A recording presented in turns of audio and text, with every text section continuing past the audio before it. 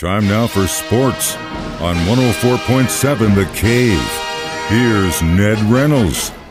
Mike, the intern, Ned Reynolds, in the studio on a Thursday morning. So, if the Cardinals had a bad April, then came back like they did in May, and then kind of just got consistent, I would have said that, yeah, April was just a bad luck situation. But you look at the season as a whole so far, and here we are in the middle of June. I don't think you can call it bad luck anymore. I think you have to call it a bad team. Well, there's a couple of ways to look at it. Of course, Cardinals fans aren't accustomed to any of this. The last 2 decades, they've been a good team, but every team goes through a down period. New England Patriots did. The Atlanta Braves, who owned the National League East for so many years, did. New York Yankees have gone through slumps, and now the Cardinals are going through one. They are not a very consistent team at all. Why it's happening, can anybody? Maybe it's just that bad luck. Maybe it isn't luck at all. Maybe the fortunes, the baseball fortunes, have just collapsed on this team. Or, and this is the most sobering thing of all, maybe they just aren't as good as everyone thought they should be, including the PR staff and the media and everyone else. Maybe they just aren't that good.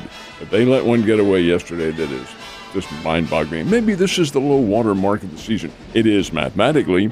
They're now 15 games under 500 at 27 wins and 42 losses. I don't know whether they can recover from this. I guess mathematically you can, but certainly not the way they're playing. But here's a game they are within 1 strike of a win. It's 5-3 in the last of the 9th inning. 2 strikes on the batter, Mike Yastrzemski. He's had a down year. And what's Gallegos do? Grooves one, and Yastrzemski, who is the nephew of one of the all-time greats of baseball, sticks one 420 feet up into the upper deck in right field, about 17 rows, 20 rows up. Good Lord. Tied the game, and then the Cardinals bullpen just simply collapsed. And in the 10th inning, San Francisco wins at 8-5, and the Cardinals continue to muddle along. I must admit, I'm surprised. I did not think it would happen quite this way. Didn't think they had a great team, but I thought they certainly had a playoff contender, judging from a Goldschmidt and Arenado and people of this caliber. But I don't know.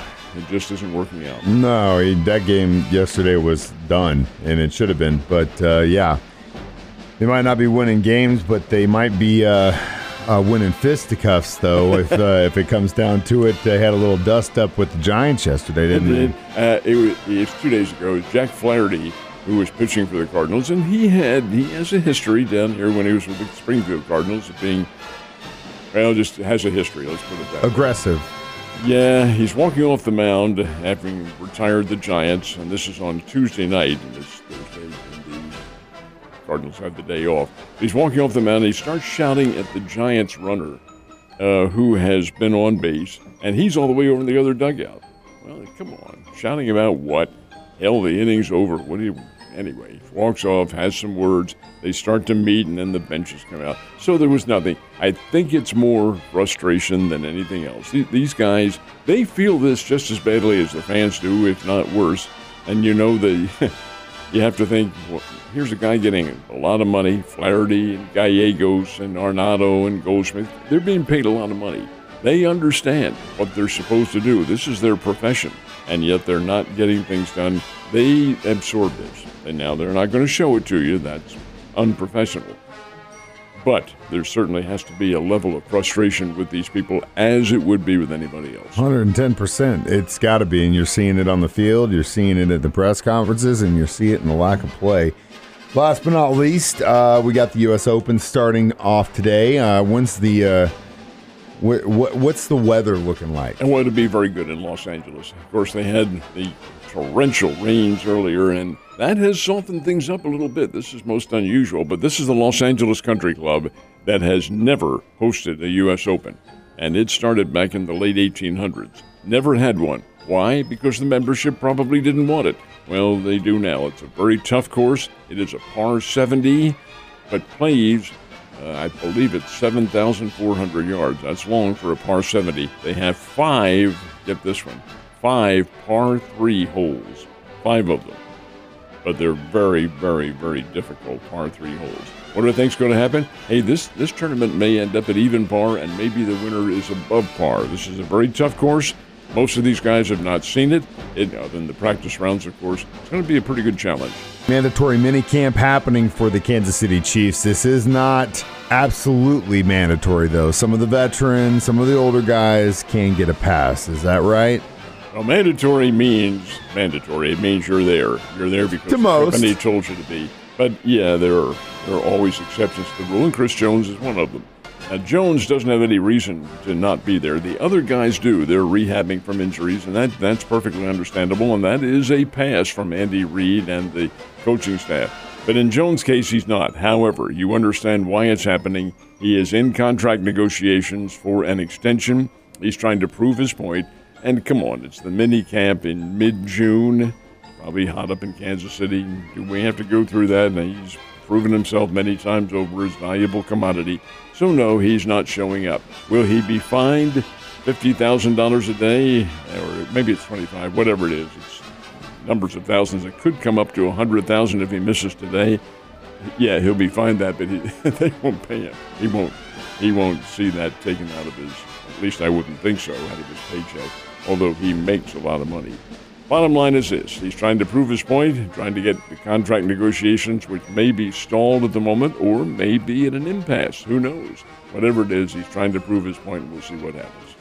And I'm sure he's going to get that contract. He deserves every penny, in my opinion, and I hope they can get it done sooner than later. Except, Mike, they didn't get it done with Orlando Brown.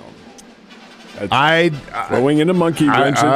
Stop right there. I'm just throwing in a possibility that nothing is a given. I know that nothing is a given, but you can't compare the two because Chris Jones absolutely handled business. Orlando was just not worth the money. He wasn't consistent. He just wasn't. So you can't compare the two. Yes, you're right. They didn't go after him, but he wasn't worth what he got paid. I'll tell you that right now. That's subjective opinion on your part. I see what I see. It's all subjective, my guy. Speaking of which, now if you want to get real subjective, tell me your thoughts on the new name for Springfield's arena football team. I'm not going to. Oh, come on. It is what it is. Let's put it that way. The people want to hear it, Ned. How do you really feel? They are going to be called the Ozarks Lunkers after the big bass, the huge bass that's taken out of Table Rock or wherever it happens to be. The Ozarks Lunkers because the constituency, the fans, are apparently the ones who voted this name in. And Lunkers is something that I guess is synonymous with this area. Not being a tried and true fisherman, I can't comment on that, but it is a little unusual. Ozarks Lunkers is the name. The team's new owner will be Mark Burgess. He operates Oz Air out of the Springfield Regional Airport. He has a charter flight service and does very well. So Mark Burgess and his staff will pretty much operate the team, which is going to play, as everyone knows, out of the Ozark Empire Fairgrounds in the new arena that is now under construction. And I'm told it's going to be completed in time for the fall, this coming fall. The Ozarks Lunkers will begin play 1 year from now, June of 2024. It's indoor football, 50-yard field. The rules are a little bit different. Only 15 players out there, 6 of them at a time on the field. So it's a different ball game, but it'll be entertaining. And it is summertime, 10 weeks in the summer, 5 home and 5 away. And we'll see how things develop. Tickets are on sale now, but it's the Ozarks Lunkers. That is their name. I played a show with the fairgrounds and saw they got that building going up quick, and it's going to be something, man. I'm telling you right now. But yeah, the name, I don't know what to say. I was like super stoked that I was going to get to wear some really cool gear and like rep Springfield team and stuff and all that. But still wear it. Come on, Holmes. So what happened with the Royals and the Springbirds yesterday? Boy, the Royals lose again. They are now 18-50 on the year. 18 wins, 50 losses. But here is an incredible anomaly in their game last night. Cincinnati Reds win by a score of 7-4. But when you take a look at the box score, Kansas City out-hit Cincinnati 15-7. That is more than twice as many hits as the Cincinnati Reds got, and yet the Reds win the game 7-4. You mean the Royals got 15 hits? My God, how many did they leave on base? And the answer is 14. 14 runners left stranded. You're not going to win a game leaving many guys on base, and that's an imbalance in your lineup, and Kansas City has that. Everybody knows. Springfield Cardinals, are one game above 500. Let's go. They knocked off the Tulsa Drillers, the best team in the Texas League, beat them again 6-2. Hey, the Springbirds are playing very, very well, and that series continues right on through until Sunday. All right, well, God. Lunkers? What in the hell is going on, Ned? You have a great day.